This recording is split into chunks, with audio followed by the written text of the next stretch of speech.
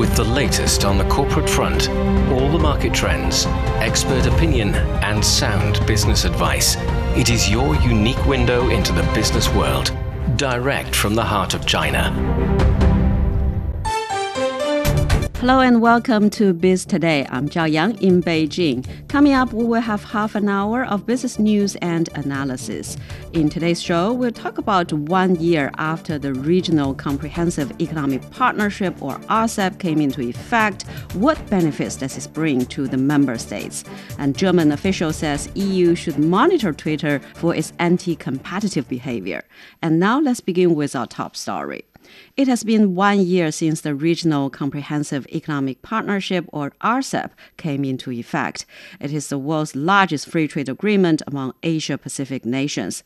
It covers 30% of the world's population and accounts for roughly 30% of the global economic output. China's Commerce Ministry says in the first 11 months of 2022, imports and exports with other RCEP members reached 11.8 trillion yuan, or nearly 1.7 trillion US dollars, and that is up nearly 8% year on year. China's exports alone to the rest of RCEP members increased by nearly 18% year on year. So for more on this, join us on the line now are Wang Dan, Chief Economist of Hang Seng Bank China, Andy Mark, Senior Research Fellow at the Center for China and Globalization, and also Ina Tangen, Senior Fellow at the Taihe Institute. So then, first of all, China is an important member of RCEP, and China's trade maintained steady growth in the year 2022, despite the external and internal pressures. So what role has RCEP played in ensuring the steady growth? RCEP has broken new ground in coordinating the different rules of origin provisions in ASEAN's various free trade agreements. And in the past year, it was quite obvious that the trade relations between different member states have been strengthened despite the downward economic pressure. And we have seen increasing trade of goods and even services between major economies like China, Japan, Malaysia, and Indonesia. And we believe going forward, this will bring more trade and more exchange between people and services between all the members. Mm-hmm. And Ina, so according to Asian Development Bank, by the year 2030, RCEP will add 245 billion US dollars and 2.8 million jobs to the member economies. So could you explain to us specifically what benefits will RCEP bring to other members? Well, it's a little complicated because, let's take, for example, Indonesia. They recognize that at the beginning, they might have swing into a trade deficit, but by the 2030 date, they expect to be into a surplus. And this has to do with how you align these economies. Remember, this is, the key here is regional.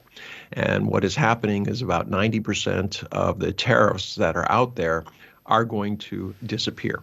In addition to that, all of these countries over the next few years will be aligning their policy. Think of it as kind of like the EU, but just for trade.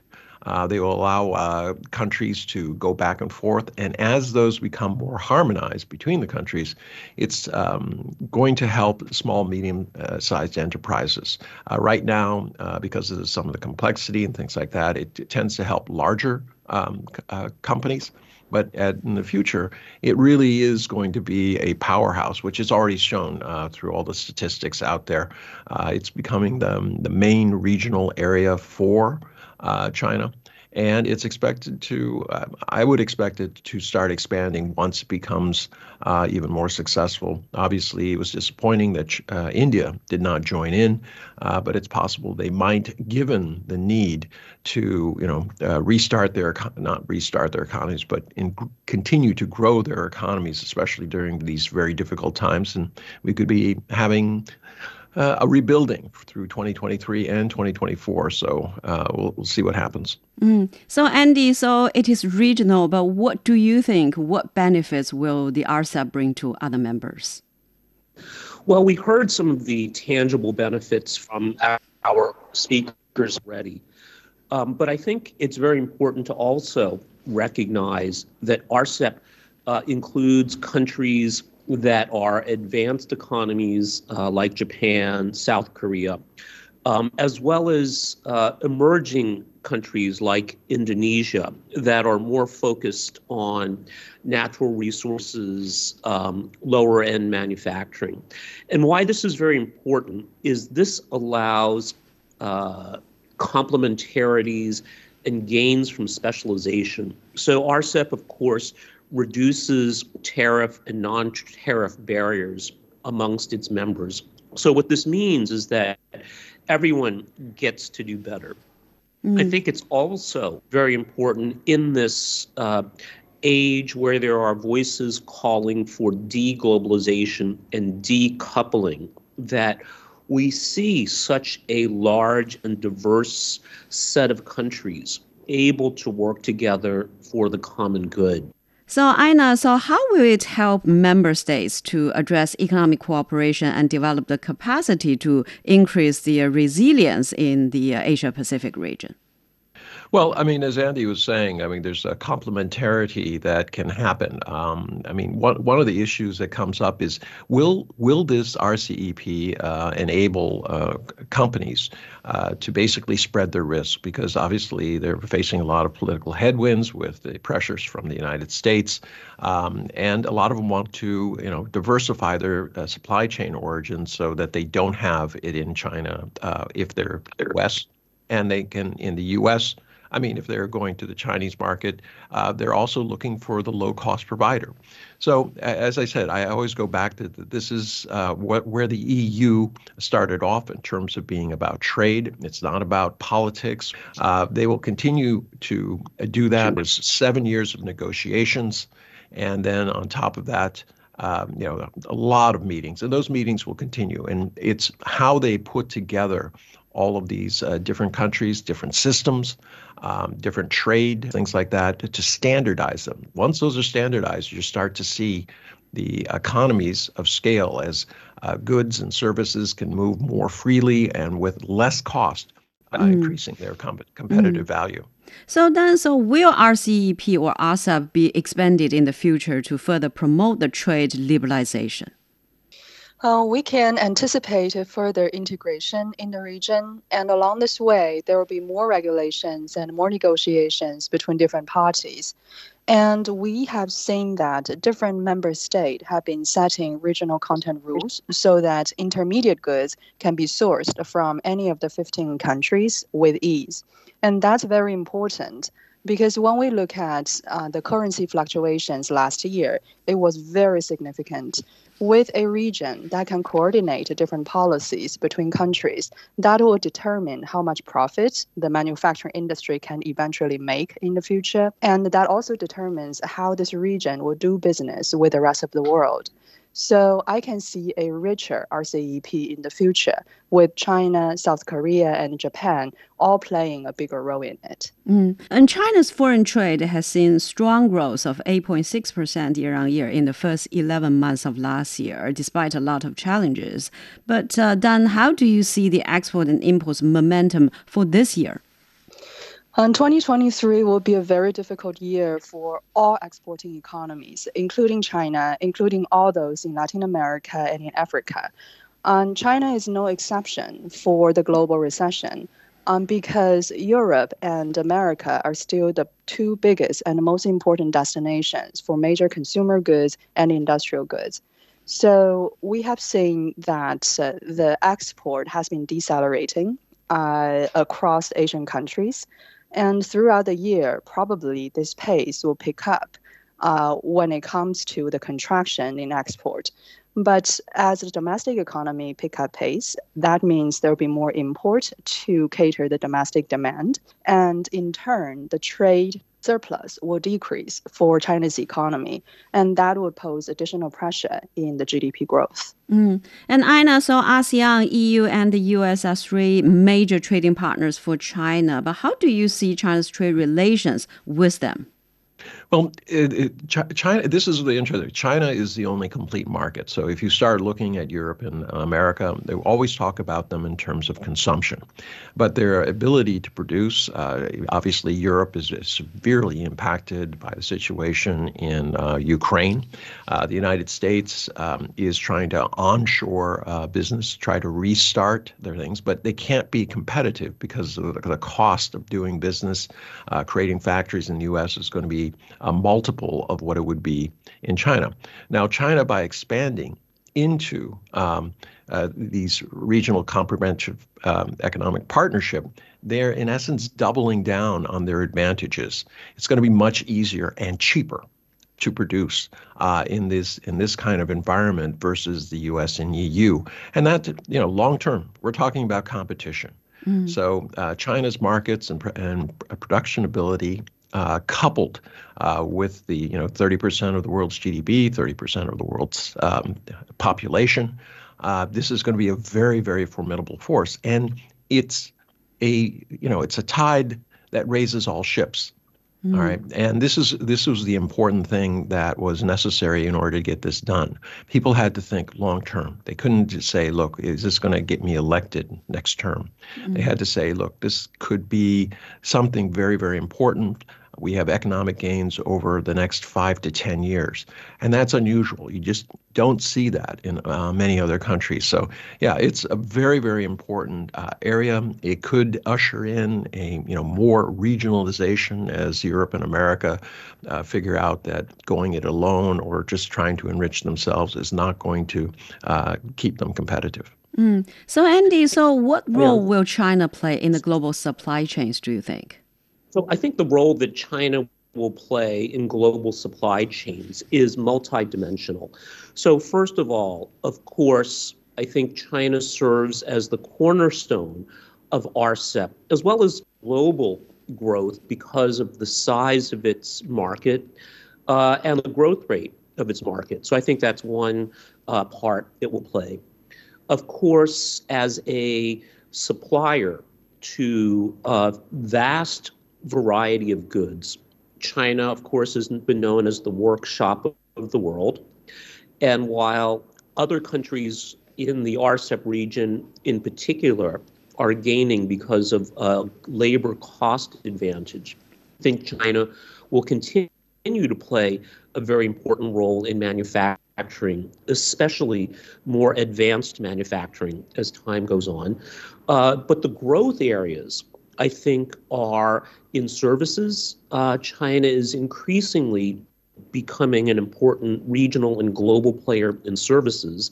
And lastly, in investment. So one of the exciting things for me about RCEP is its ability to equalize economic development in the region. So, of course, Japan and South Korea are very, very advanced economies. But we see countries like Indonesia that historically have relied on the export of natural resources and agricultural products, now taking policy steps to attract investment so they can perform more value add to their natural resources. And this also, I think, is a role that China will play in providing expertise through services and investment capital for these countries as well.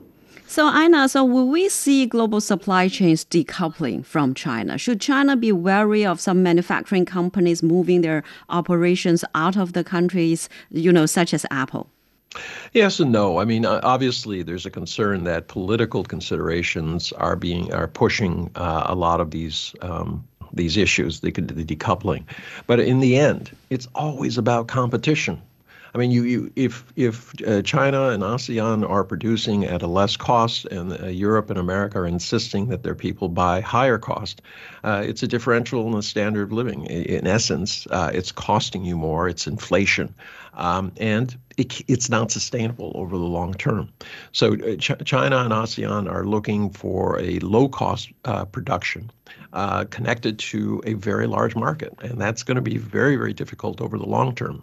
Obviously, short term, yes, you can do things politically. You can vilify China. You can poo-poo these regional economic partnerships. You can try to press your own advantage, as the United States is doing by, saying, oh, everything has to be bilateral so that we can use our superior, economic and political posture to, force things on other countries. But, as I said, not sustainable. The world has changed. It's multilateral, and either the United States changes or it's going to suffer. So, Andy, how has the recent adjustment of COVID policies impacted decision-making of foreign companies who are investing in China? It seems that we're living in parallel realities here when it comes to this new phase of COVID management in China. So if you believe Western media, it's a dystopian, cataclysmic situation where these ghoulish accounts of China cratering, whereas if you're actually here on the ground, whether you're in Beijing, Shanghai, other parts of China, what you can see is that, yes, many people have been infected, but also the vast majority really had very mild cold-like symptoms. And the economic impact of that is that the rebound has been very, very quick. We see this especially in the consumer-facing side of the economy. Chinese manufacturing, I think, will take a little bit longer to come back. But certainly, I think 2023 looks to be a very promising year economically for China. And as a result, it will contribute to global growth as well. So China's service sector actually experienced some difficulties last year, but will the recent adjustment of the COVID policy help it in a faster recovery of the sector this year? The services sector took the biggest hit in 2022, and the majority of the sector was dominated by smaller businesses and private business owners. This year, it would be a much better year for them, but not in the beginning. As we can see it, the pandemic is spreading to its peak in many regions in China. And in this process, there would be a wide loss of productivity and discontinuation of production in a lot of the factories. And consumer demand has been increasing for sure, but the recovery has been quite fluctuating. And this has shown how difficult it is when we reverse certain policies because all parties in the economy have to adjust in their own way, and they cannot be synchronized in a very short period of time. So, Ina, what do you think are sectors with the greatest potential for improvement for China's economy this year? Well, obviously, the certain areas of the tech sector are going to be continue to be supported by the government as China seeks to replace technology that has been denied to it by the United States. Also, the real estate sector looks a lot better. There's going to be some winners and losers, but it's very clear the central government is moving to finish off projects, bring order back to the market. Very important there. I still think that China is the low-cost provider of intermediary goods. So while you may be making clothes in Bangladesh or India, and remember these are necessities, the cloth itself is made in China, and you have the same thing whether it's medicines, vitamins, etc. China is the volume low-cost producer, and that becomes very important during an economic downturn because you can do without that new Gucci bag, but you cannot do without basic food and supplements, clothing, all of these areas which nobody is going to go out there and start a new factory producing, shoes and things like this. This just isn't the time. So China will continue to benefit from its position there. So it's kind of good sailing going forward. The real impact, though, for China is the rebound in consumption, which is necessary for its dual circulation strategy. It's the primary part that then attracts even more FDI. Remember, this last year was a record. And that will complete the economy. The question is, how do you do that? I do believe, and I agree with Andy, that this is going to be a revenge spending year. People are going to be traveling. This is really good for the global South because, in 2019, it was about $256 billion was what Chinese tourists spent abroad. And if they do that, especially in the global South, that is huge. That could really, really spur a tremendous amount of development and ameliorate the lack of concern that has been shown by entities like the G7 and G20 because they have not been able to come together. So real world impacts are what's going to help China drive the economy, not just in ASEAN, RCEP, but globally. But I do think it's going to be more measured towards the global South, simply because a lot of Chinese don't feel welcome in the United States and Europe. Well, we're speaking with Ina Tangen, Senior Fellow at the Taihe Institute, and Wang Dan, Chief Economist of Hang Seng Bank China, and also Andy Mark, Senior Research Fellow at the Center for China and Globalization. After a short break, we'll take a look at, the Twitter. What happened to this company? Stay with us. Welcome. I'm Elaf Elad, economics professor and member of the Data Science and AI Center at New York University, Shanghai. On the World Today program, you can find in-depth and impartial insight, as well as critical commentary on key trends in the Chinese economy, financial technology, business, and blockchain. To prepare for the world tomorrow, join me on World Today. You are listening to Biz Today. I'm Zhao Yang in Beijing. A senior German official said Twitter should join other tech firms in being monitored directly by the European Commission. Sven Giegold from Germany's Economy Ministry said the company's behavior under Elon Musk posed a threat to free speech. He pointed to Twitter's abrupt suspension of journalist accounts and restrictions on access to certain links. Elon Musk has said last month he was to step down as Twitter's CEO. And so, first of all, Ina, why did the German official call on the EU to launch an investigation on its anti-competitive behavior?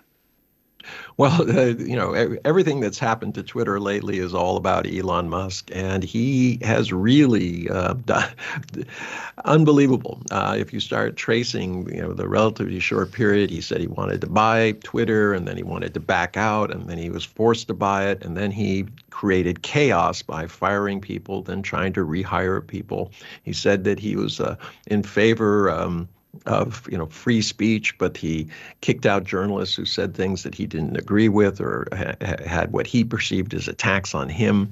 Obviously, this does not sit well with the EU. Also, his he says he's already opened up and reinstated the accounts of people who were spreading disinformation about COVID. Wild conspiracy theories, everything that we fear from the internet. So there's a lot of things that the EU are trying to digest, and it's just really hard because Elon Musk is a moving target, and you never know what he's going to do next. Mm-hmm. So what does the mass layoffs and falling advertising sales mean for Twitter? For Twitter, it has been long having the problem of generating long-term profits. And Elon Musk was thinking that if he could guarantee more of advertisement sources, then he could turn the situation around. But now, given what he has been doing, it just looks like he cannot control his impulse of randomly coming out of new rules that doesn't really go with the liberal values. So increasingly, as he behaves like this kind of technological oligarch, it just looks like for Twitter itself, it is not going to make a comeback anytime soon, and it's very likely to get into more problems in regulations. So, Andy, earlier, over 57% of Twitter users voted in an online poll for Elon Musk to step down as a Twitter CEO. So, what explains the negative feedback from users? So I've been on Twitter since 2008 at Andy Mock, and I followed the company very, very closely all of these years. I think that the fact that Elon Musk could fire about half of Twitter's staff while the site can still continue running and, in fact, perform even better from a technological perspective, I think really shows the Musk derangement syndrome that seems to have infected much of the global elite. And that Twitter is, I think, a vitally important platform. The global town square, I believe, is how Elon Musk describes it. And, if you really want debate on polarizing issues, I think you have to be prepared to be offended at least some of the time. And I think he's doing a good job. He's, I think, provocative. That's maybe not necessarily a bad thing. He knows how to capture the spotlight. I think this poll that you asked me about is a great example of that. And I think it is very clever in that he, of course, at some point is going to step down, and I believe after the poll. So I think we have to see. So Dan, how do you describe Elon Musk? And is the role of social media becoming too powerful in today's society? I'm still a big fan of Elon Musk. He has been this visionary, like Ina said. And in the past, he has done cool things. It doesn't matter if it's the rocket, SpaceX, Tesla, and even taking over Twitter. It just seems he's always at the right time for the right pulse of that era. I have mixed feelings about him. And for Twitter, also, it has entered this crucial stage. Because when we look at German politicians, they always have reservations about using Twitter as a way to advocating policies. Like Angela Merkel, she's always very skeptical. She thinks it should be the national state and governments that decides the limit of freedom of speech rather than private companies. Now, Elon Musk, representing this private company, wants to define what meaning is for the general public. I just think that's just basically wrong. Well, we're speaking with Wang Dan, Chief Economist of Hang Seng Bank China, Andy Mark, Senior Research Fellow at the Center for China and Globalization, and also Ina Tangen, Senior Fellow at the Taihe Institute. And that's all the time we have for this edition of Biz Today. I'm Zhao Yang in Beijing. Thank you so much for listening.